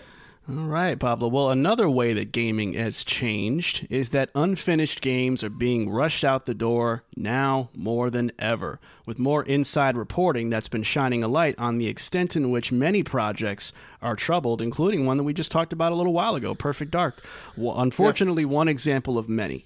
So, Pablo, when you think about this whole unfinished game thing, you think about a lot of the big ones that, the Cyberpunks of the world and things like that have come out and looked completely undercooked. How do you feel about this becoming such a commonality these days? And how has it really affected gaming in your eyes? Yeah, again, this goes back to the video games being the fastest growing and one of the most lucrative industries within the entertainment sector. And that's all about publishing, being greedy and trying to get these games out as soon as possible. I mean, developers are creatives, and I'm sure they want you to play their games, but they are also, in a lot of ways, some of them at least, perfectionists, and they want to get their games right. So a lot of the times I feel bad for these developers because they're attached to these projects that get rushed out the door because it gets taken away from them. And, these publishers are trying to make their money now, because a lot of these publishers as well are either new to the industry or they're a conglomerate that just engulfed a different, different publisher to publish more games and make more money. And so unfortunately, when it comes to those things, we're getting a lot of mediocre quality games because of the simple fact is the publishers are just out here trying to make their money. And then people are like, well, you're villainizing publishers. Goddamn right I am. It's when you look at the difference between what a developer does and what a publisher does, the publisher is the one that's going to put that game out, and they have a lot of sway, and many times they're the end all be all of the thing if they're not self-publishing. So it's just one of those things. When you have expectations, you make promises that you shouldn't be making, and then you have people who have deadlines, investors, and this is what we get. The more popular an industry becomes, the hunger for a product becomes more evident, and in order to feed that, publishers mistake the fact that we want quality over quantity, and so they push that shit out. And unfortunately, that's what we're getting right now in a lot of ways. You mean quantity over quality? Yeah, that we want quantity over quality, but in reality, we want quality. Right. Yeah, I understand that one. And I will say another angle to this, though, is also delusion on the part of the developer, too. True. There's a lot of companies out there, a lot of studios, rather, that have a vision that is bigger than their means, right? You think about Starfield. Starfield was supposed to come out last year. That's right. And it, by all accounts, that would have been a disaster, right? Cyberpunk was supposed to be a much bigger game than what it ended up being, right? And so we got what we got when we got it, right? Even little games like Biomutant, right? That was a game that was supposed to be the Swiss Army knife of open world. It was supposed to be a little of this, little of that. And on paper, that game sounded incredible. But then you saw, damn, they only got 20 people on their team. How you gonna do that, sir, ma'am? Who's your graphics manager? Who's in charge of graphics? and so what you have is like this, like I said, this sense of delusion where it's like, oh, we can pull that off. Or then you hear things like the BioWare magic, right? Or, you know what I mean? Or like recently we heard about Arcane saying something very similar. Oh, don't worry about it. The Arcane magic will kick in for this game. Well, no, it didn't. right? And so here you are. Now you have a L project that you probably ruined the future of that IP. You know, not everything can be a No Man's Sky or a Cyberpunk where it all just bounces back and goes back to, you know, a good place. Some games just flat out ruin themselves and ruin the IP's future completely. And that's what a lot of these companies are risking doing by just not being more realistic about what they can actually do. You know, so manpower and workload and workflow are things that a lot of these companies, and I understand the pandemic hit everybody hard, and going into remote only work had changed a lot of things about the scope and vision of a lot of games over the last few years, but we're out of that now. And we're still seeing these issues, popping up all the time. So I think it's a combination of publishers needing to kind of pull back a little bit and let these games literally cook. Not literally, I guess that'd be a dumb way of saying it, but you know what I mean. And then put some salt on it, let it saute them things, and then. And also the studios have a part to play as well. If it's not done, then don't pretend like it's done. Don't do that. You know, and then maybe, you know, you'll have less of the apology tours. Well, we hear your feedback and we understand how you just dodge some bullets, man. Dodge some bullets. But unfortunately, this has become a very, big part of current gaming. And I don't know if it's going away anytime soon, man. We keep seeing these things happen every year. Well, I mean, you know, Game Pass and a lot of other streaming services are going to start coming out. Netflix is getting into the gaming. They're just going to want more and more and more and more. And we're going to see a lot of shit coming out. A lot of trash games. Oh, yeah. Well, let's go ahead and move on to the next thing that has changed about gaming, Pablo, and that is that live service games have become the industry's most lucrative yet elusive avenue for revenue streams as a litany of developers continue trying and mostly failing to launch successful games as a service projects. Pablo, you know, we've flirted with this before in the past topically, but, you know, really looking at this now holistically as an industry issue, how much do you think this is affecting gaming right now? And you know, how much has this kind of changed your outlook on gaming, to be honest? I think this is the most destructive thing to game development that's happened in the last 20 years because of the simple fact that we're getting games that we're either not getting acclaimed games like Dragon Age, which we're finally going to get that, but the reason that we didn't get it for so long was because it was going to be a game as service type of multiplayer thing. Crazy, bro. I think that a lot of these teams that are out there that are talented game developers have been forced to do that. Like BioWare, once again, Anthem, you know, is a game that they were forced to kind of make, to do the Destiny-like stuff. And so it's very destructive because a lot of these games are trying to find, okay, everybody loves this IP. How can we make this more lucrative? How can we make this a game of service? It used to be DLC. Now it's battle passes. How can we implement a battle pass into the single player game? I mean, it's actually insane. I mean, when you think about some of my favorite memories and multiplayer specific games like Halo, there's never Halo 2, Halo 3. There's never the whole battle pass. None of that. It was just you play the game, you had the whole suite there available for you, and you play with your friends and had a good time. Now forever, from the beginning of time from now going on to whenever this world ends. Anytime you think about a multiplayer game, Rainbow Six, which I fucking love, there's monetization. There's the battle passes. They've implemented these things into these games over and over. However, I will say that even though it's been the most destructive thing to gaming in terms of ideas and development and new IP and old IP coming back and it being completely restructured to fit this narrative, I think that it also has made certain games better. I think that it's elongated certain games. It's made those games that would have been one-off games a little bit games that are like really interesting. Once again, an example: Rainbow Six. Rainbow Six Vegas 1 and 2 were great games. Had those really cool terrorist modes, but those didn't last long. You know, after a while, they were just gone into the ether. Nobody played them. And now with Rainbow Six and this whole entire kind of battle pass and adding more and then keeping a live service game has made this game from its 2015 release to now almost a complete different game in a lot of ways, but it's kept it fresh, it's kept it new. Even Call of Duty has suffered this from 2, 3, Modern Warfare. All these multiplayer games were coming and going. And now with Warzone, all these things, not only are these games improving, but they're growing within that. And I think that's really interesting way of looking at multiplayer games now. So it's not all bad. But there's definitely things that in terms of like an industry-wide issue with people who develop games and people who have ideas are now being forced to, okay, great idea. I love that idea. How can you put this microtransaction into The Last of Us 3? Can we get Abby's muscles a little bit stronger? Can we get a different shirt on her? Like, I'm sure that's not happening there, but in terms of like, why are you picking on Abby, bro?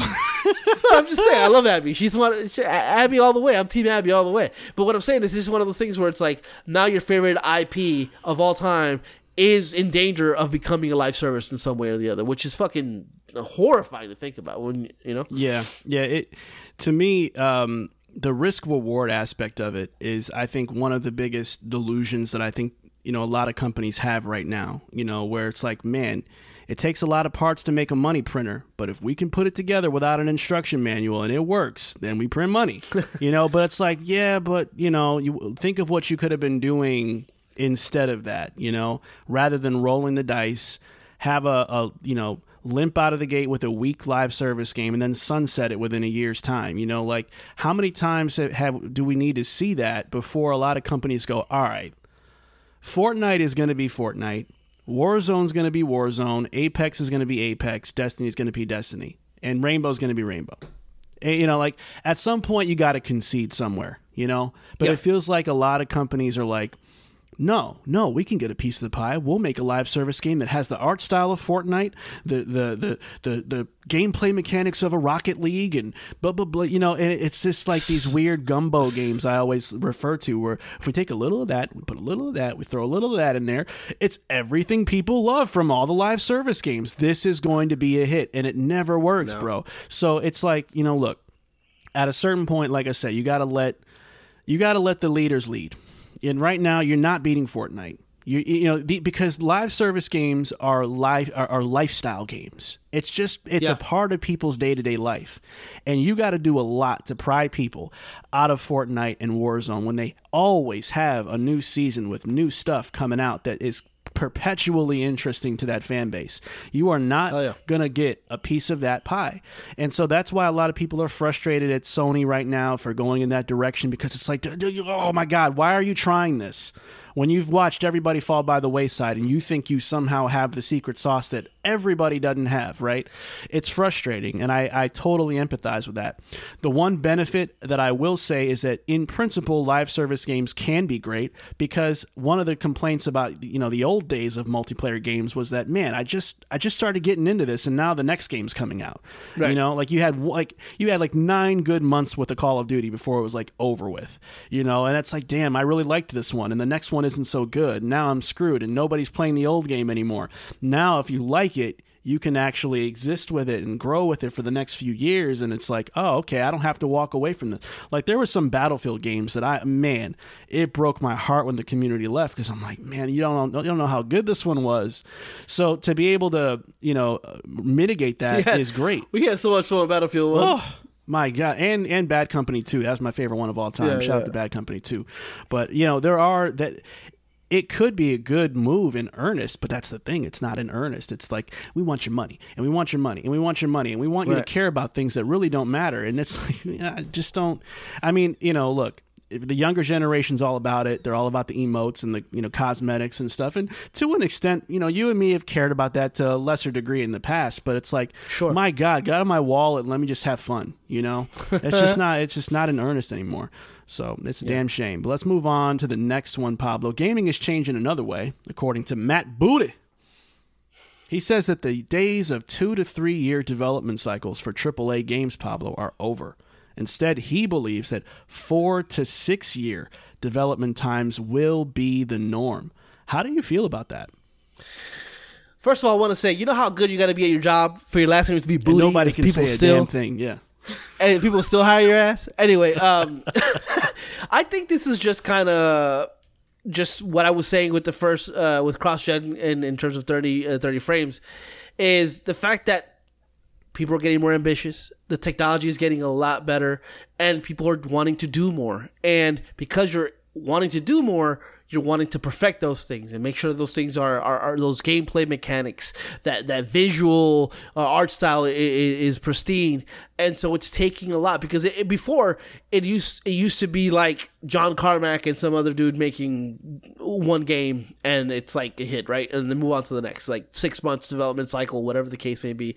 And those games are rudimentary, simple games. That's not the case anymore. These games are super complex. There's a lot that going into them, and a lot of people are not just making a 2D side-scrolling platformer anymore. They're making a 2D plus 3D platformer that transitions into a whole 3D. I mean, look at the Plucky Squire game. This is like a storybook game that then you jump out into the real world. It's like there's so much stuff, and that stuff is awesome when it works. And it's really cool. These ideas that you could only think of in your head now are becoming reality, in front of your screen. That's all cool. But this is the consequence of that. You got to give him more time. 4 to 6 years it's gonna be that's just gonna be what's happening from now on. And I think 4 to 6 years in some cases is conservative. I mean, Rockstar's been doing that shit for years, taking a decade between games, because they're just, they don't create games like, all right, conceptually go. They sets out systems and do things here and there, and then they start putting these things together. And I think a lot of more people are taking that into consideration and are working in that way. And there's a lot more companies out there who, again, want to make games, and they're giving some of these companies are doing it the right way and giving developers their time. So yeah. I don't feel. I feel like it sucks because they gotta wait longer between games, but I understand it. This is the one that I kind of understand. Just the way these kind of things works. Yeah. I agree with you. I think that the counter to that, not a counter, but maybe like the other side of the coin that I think is a factor too, I hate to say, is also like manpower turnover. Not having a good workflow, things like that, or a concise, clear vision of a project that can make. Right, it's very important. Right, yeah. you can lose a whole year just off of what do we want this game to be, and have like another Perfect Dark situation. Not to keep bullying that game, but just that's a prime example of just wasted time. So a lot of it is also like, get your vision straight, make sure you have the right people on your team, and get a workflow that actually makes sense, right? Because otherwise you're going to get to 6 years of development time, not because the game really needed that long, but because you just didn't do things the right way. I wonder if there's a way to poll this, or not us, but anybody who has access to it, and ask people how long are games in a conceptual state, comparatively speaking, to a couple of years ago? Because I feel you're right. I feel like this game is in a concept state in terms of us trying to figure it out, because we're trying to make the most perfect game of all time. So when it comes out, it sells 100 million copies. Like, I feel like that's part of it. So I wonder how long are gaming think tanks and trying to kind of get out there before they're actually getting their hands on developing the game itself. So that's interesting to kind of figure that out, because I think that might be part of the problem as well. It very well could. Yeah. Let's go ahead and move on, Pablo, to the next one. Maybe not so bad of a thing that's changed about gaming, but nevertheless, film and TV adaptations of video game IPs have become more prominent and arguably more successful than ever, thanks to a rise in high-grossing and/or critically acclaimed projects. I think we're all kind of used to most video game adaptations being absolute junk, and that is kind of changing when it comes to pop culture and with more prestige projects out there. How do you feel about this, and what do you think is how that's affecting gaming as a whole? Yeah, video game as a whole is very young, and so as an industry, but now we're getting people who've grown up with video games, who are in this industries, who actually have love for the IP. They're not just trying to make a quick buck based on, Mario's cool, let's make that 1991 Mario movie starring John Leguizamo and Bob Hoskins. It's like, what are you talking about? They're now putting love into these games because they grew up with it. There's a passion behind it in a way that I've never seen before. Sure, there's still a lot of there's still a lot of Halos out there, but for every Halo now, we are getting The Last of Us, and things that we've never seen before. A game developer, Neil Druckmann, also now being a showrunner, flexing that creative muscle beyond that is super impressive, and I think that's what's a lot of helping these. And people generally understanding what's about. Like, the Uncharted movie is fine, but the thing that movie nails is that they understand what Uncharted is. And I think that that's very important, and it goes a long way, because you're not just getting these terrible Resident Evil movies with Mila Jovovich that don't really understand what Resident Evil are these weird fucking video game adaptations of not a video game, just of the idea of what they think Resident Evil is. It's crazy. Nemesis? Okay, what does he look like? Oh, we're just going to put him in this movie, and we're not really going to understand how that works. Yeah. So we used to see a lot of that. Now we're seeing a lot of passion, and I like that. It's just people growing up with the product, understanding it, getting into the entertainment industry, and then delivering something that not only are they passionate about, but they're doing it and going about it in very interesting ways. So this is probably the best thing that's come of like out of all the things we've talked about, like, this is like the most positive thing that's come of this so far. So that's super interesting. Fallout series is coming out at the end of this year, I think. Possibly. I think there's a Mass Effect series that's been in the works or talks. Yeah, Mass Effect. We got a lot of ones. What's the other one that's coming out? The Sony one. Oof. Oh, well, there's a Gran Turismo movie. hey, real quick. I want to go see the Indiana Jones movie, and they played the trailer of that movie. It's another trailer. It's the same, but it had a little more. It low-key kind of fire, bro. Uh-oh. I ain't gonna lie. I was kind of like, okay, like, it is kind of, I don't know. Something about it was like, okay, maybe this isn't a complete disaster. But the other one was Twisted Metal. That looked crazy. Oh my god, yeah. And that's the thing. Like, it's still gonna be inconsistent. I think it's just nice to know that you don't have to be 100% skeptical anytime you hear, oh, they're making an adaptation, and you immediately go, oh god. This is going to be awful. Now there's a little sliver of hope that you can go, all right, well, maybe because, okay, let's say HBO gets another, license. Well, let's see what they did with The Last of Us. And then maybe they can, kind of bring that. Yeah, that'd be super exciting. I think that the theme behind this one is that there's still doubt that there's still the chance you're going to get a Halo series with Master Cheeks. And then there's also... the potential you're going to get something that's actually... John 69, yeah. Spartan John 69.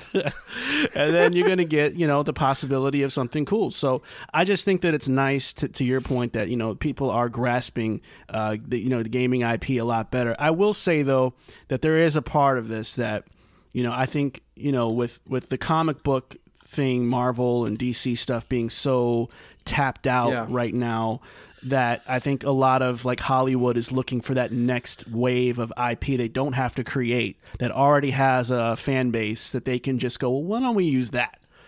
So I think there's still the chance of like a lot of them just kind of wanting a franchise or an IP because of, the amount of fans and sales throughout the history of a franchise, like a Fallout or something, more so than actually knowing or having a passion for that actual IP. So there's still going to be a lot of the Hollywood hijinks around that.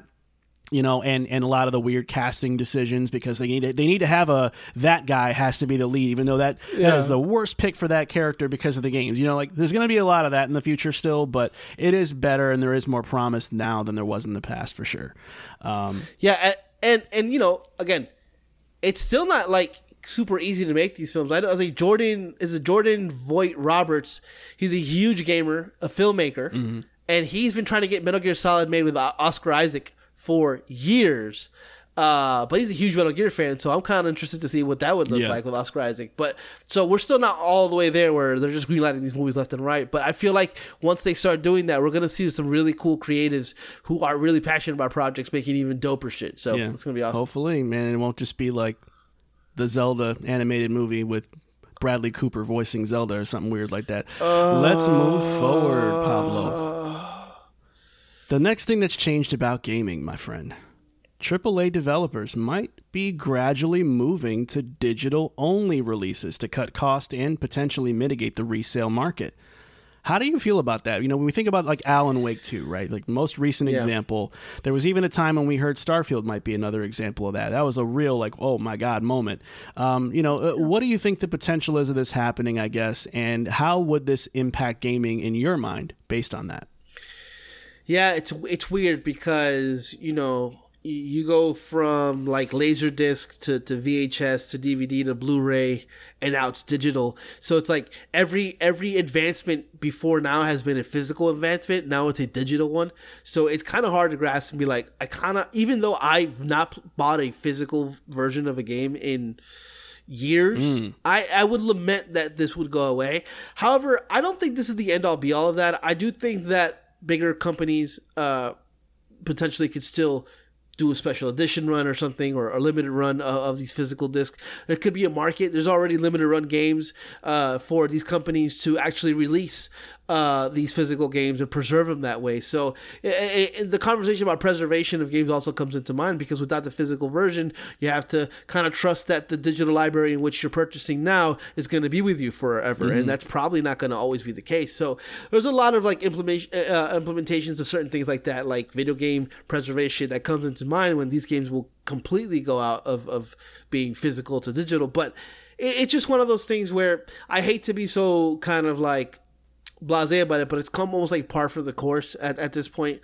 Like, yeah, mitigating costs, that makes sense, sure, because of the fact that, you know, printing discs is expensive. Sure, the games stay the same price, but maybe that'll help for the games not to go up to like $120 in a couple of years or something like that. So, I mean, I'd be willing to take that hit if I have to pay less in my video games. But you know, it's right now it's super weird. But even then, for a long time, when you looked at the price of a PC game as a console game, the PC game was always cheaper because of the fact that it was usually always digital. Hopefully we get to that when it comes to the console games itself. When it's digital, it'll be cheaper. You know, hopefully people do take advantage of that, or don't take advantage of that, and start to okay, this game's not coming out like Alan Wake 2. With the example would be, this game isn't coming out physically, but it's $39.99 or $49.99 or something like that. But that'll never happen. But in terms of like, that would be like the silver lining here. But yeah, unfortunately, just kind of par for the course. Yeah, I agree with you. You know, I understand that for collectors, it's bad. It's a bad omen for people that just don't trust digital releases. It's a bad omen, but I think we've had a lot of time to make our piece about a digital future for gaming. And, you know, and when you look at indies, right, most indie games are digital only anyway. Most of them. You know, it's very seldom, or maybe not seldom, but it's not as often where you get a physical release and a digital release simultaneously. So it is something that has been prevalent in gaming. I think to me, it was only a matter of time for the other shoe to drop and for AAA developers to go, maybe that's viable for us too, right? Because as much as, you know, the resale market, you know, it is a nagging issue for a lot of these, you know, publishers and even, you know, the Sonys and Microsofts and Nintendos of the world.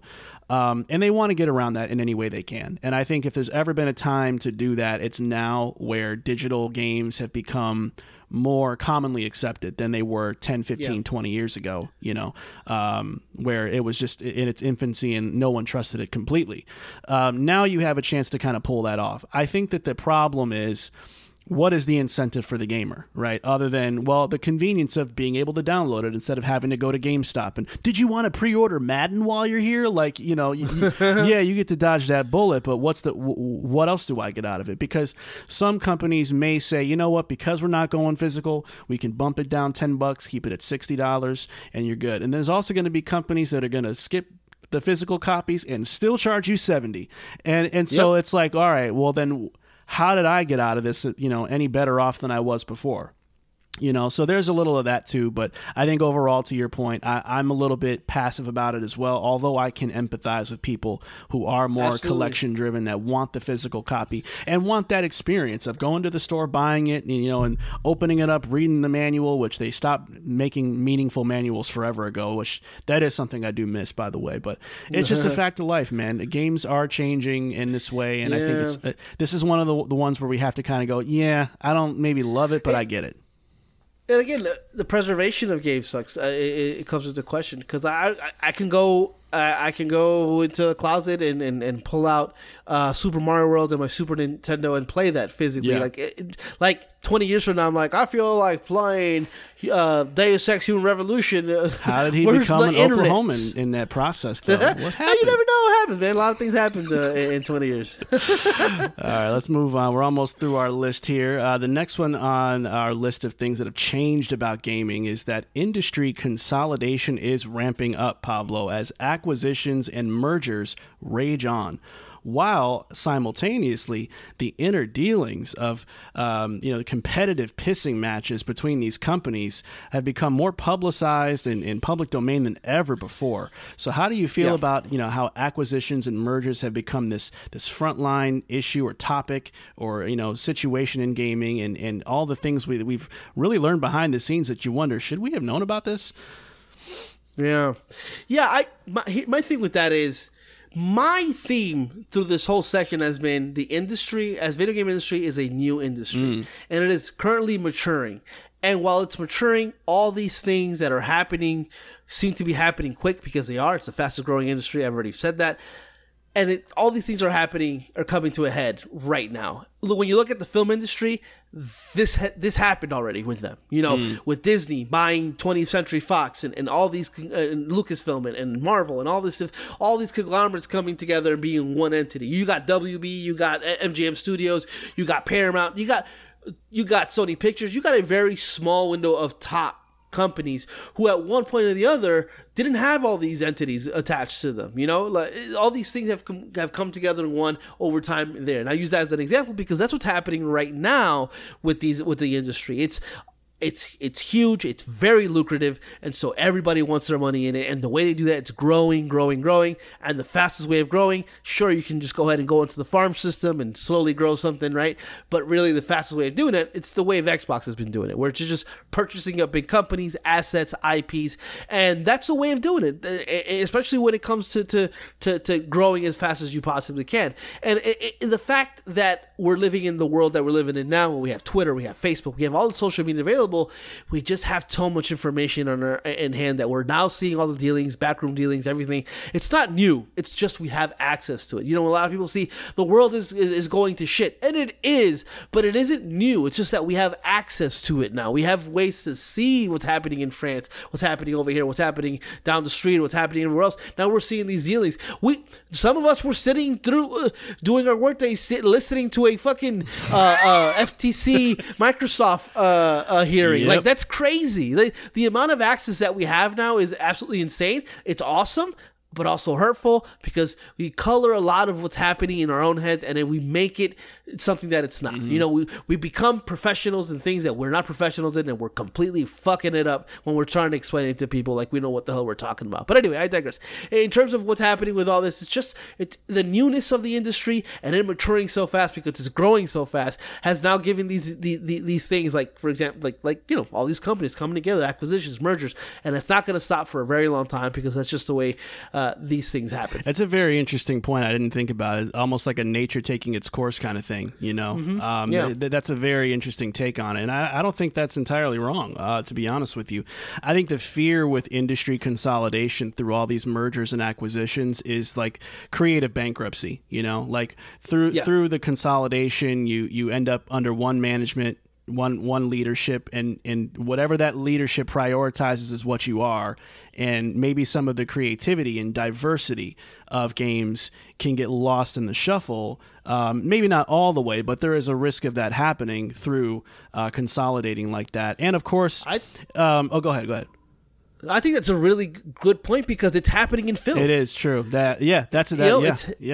It's already happened in film, so that's the fear, and I think it's rightfully, you're putting your fears in the right spot because I talked about it happening in the film industry and where we are right now. Like, Disney's Disneyfied everything. Yes. Indiana Jones, Marvel, Star Wars, like it all has the same vibe and feel. You can watch a movie and know, that's Disney, or that's, you can just feel it out. Yeah. And you can watch Star Wars Episode 4, New Hope, and then you can watch, you can watch the newest Star Wars movie, and you see the difference in like, oh, they don't get it. So they're just making their own thing. So it's ridiculous. Yeah, and I think there's also like the nefarious side of it with like, okay, the Tencents of the world, right? Like they are weird, shady, and quiet. and it's like, ugh, you're buying up all these studios we like, man. What do you, you know? Yeah. So there's a little of that too. And then like you have Embracer Group, which, you know, picked up a bunch of studios, you know, I think it was this year or last year. I don't remember when it was.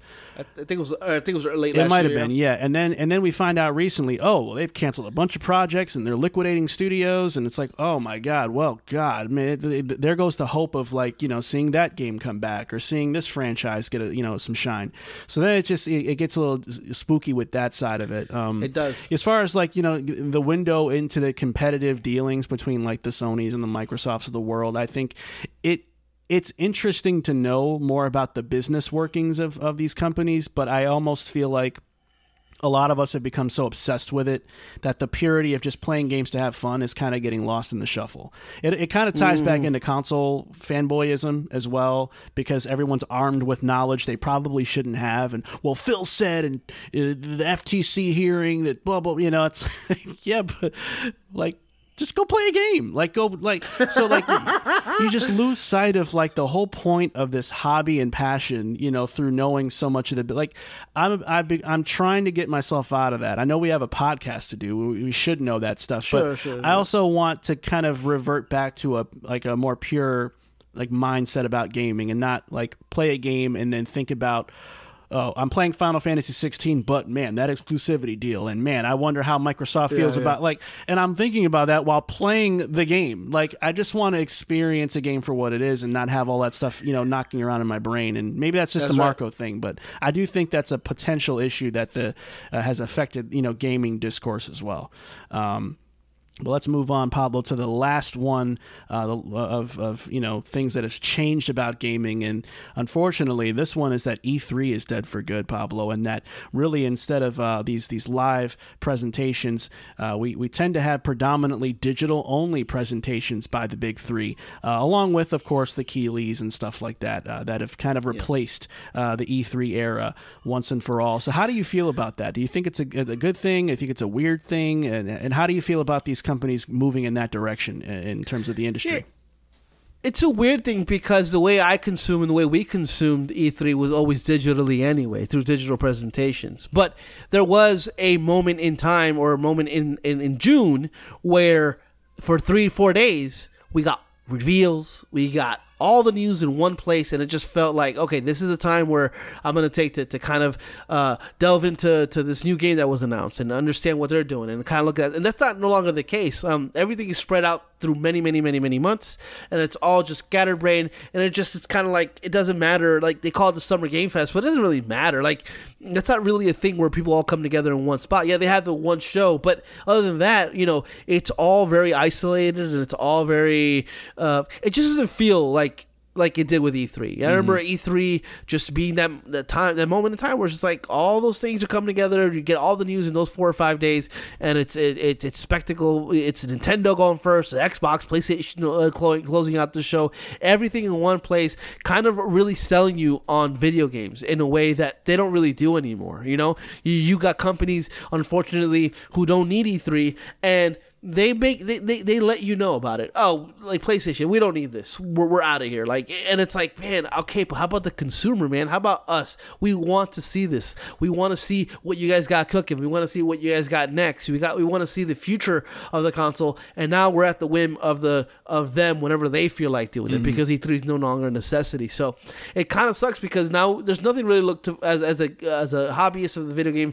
I don't have anything to look forward to other than waking up one day hoping they announce something dope, tweet something out, within the next 4 or 5 months of summer. It's like, all right, cool. So it does suck. I get it. I understand it because they don't need it. It's not a necessity for the big companies, but I do feel bad because smaller companies suffer from that. You know, a lot of people were sold their games at E3, and now that doesn't exist anymore. So, you know, the packs still do and whatnot, but that's not the same thing. They don't get the same level of industry bigwigs or power hitters coming in and looking at your game. So it's unfortunate. It's another thing that the more these things grow, the less of these little small intimate things that used to be a thing that we look forward to exist, and that's just the case right now. Yeah, I think for me, it's all about controlling their own messaging. You know, when you get up on a stage and you're, you know, doing this performative thing like the old days where,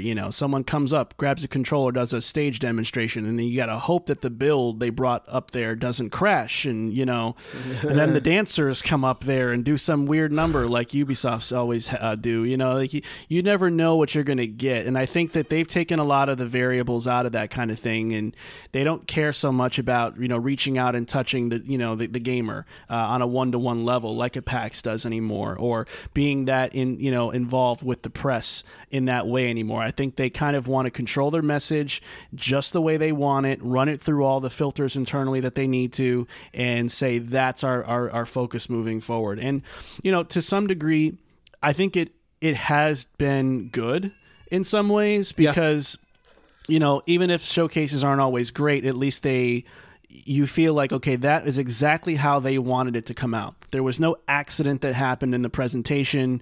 Nobody's stage demonstration broke, or somebody took too long presenting the next game and it just threw off and everybody had to rush. There's none of that weird behind the scenes jank anymore. Now it's just exactly what they wanted, and so it's just a more pure thing. But then again, I think the problem with these presentations, and we've talked about it in the past, is a lot of them are just fluffy. And a lot of them are just paid billboards that they're rented out to these companies. Hey, we get this many viewers when we do a state of play.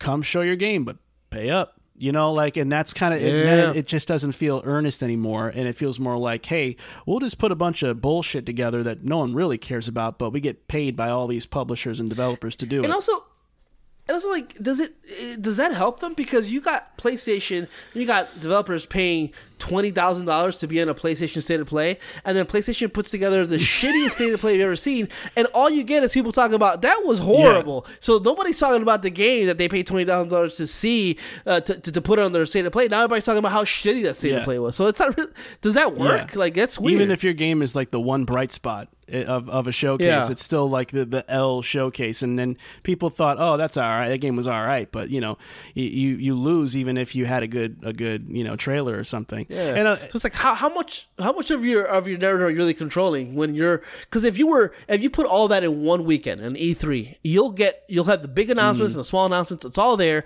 so people are going to get their fill. But if you sparse these things out, and it's like the State of Play, and then 6 months later you get a showcase that's not very good. It's not good for your narrative. And then the other problem is like what they show.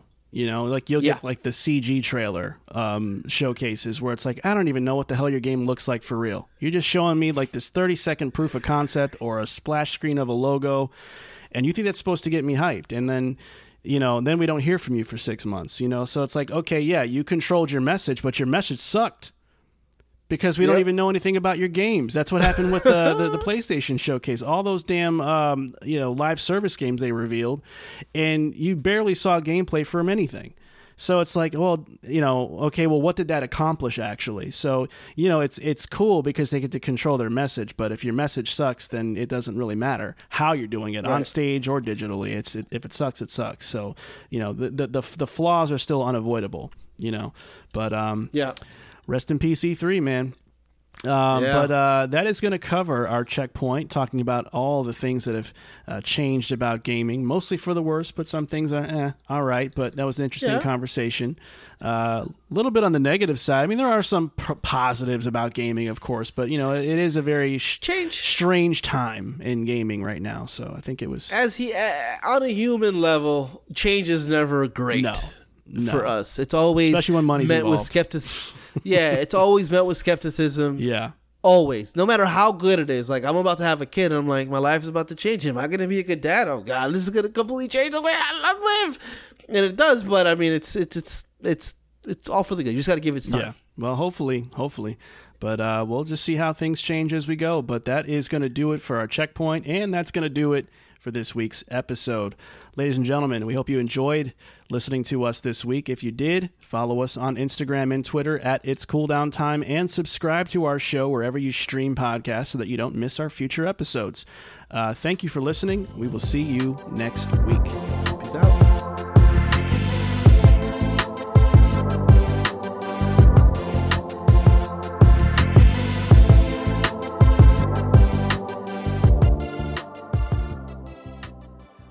Make me feel good.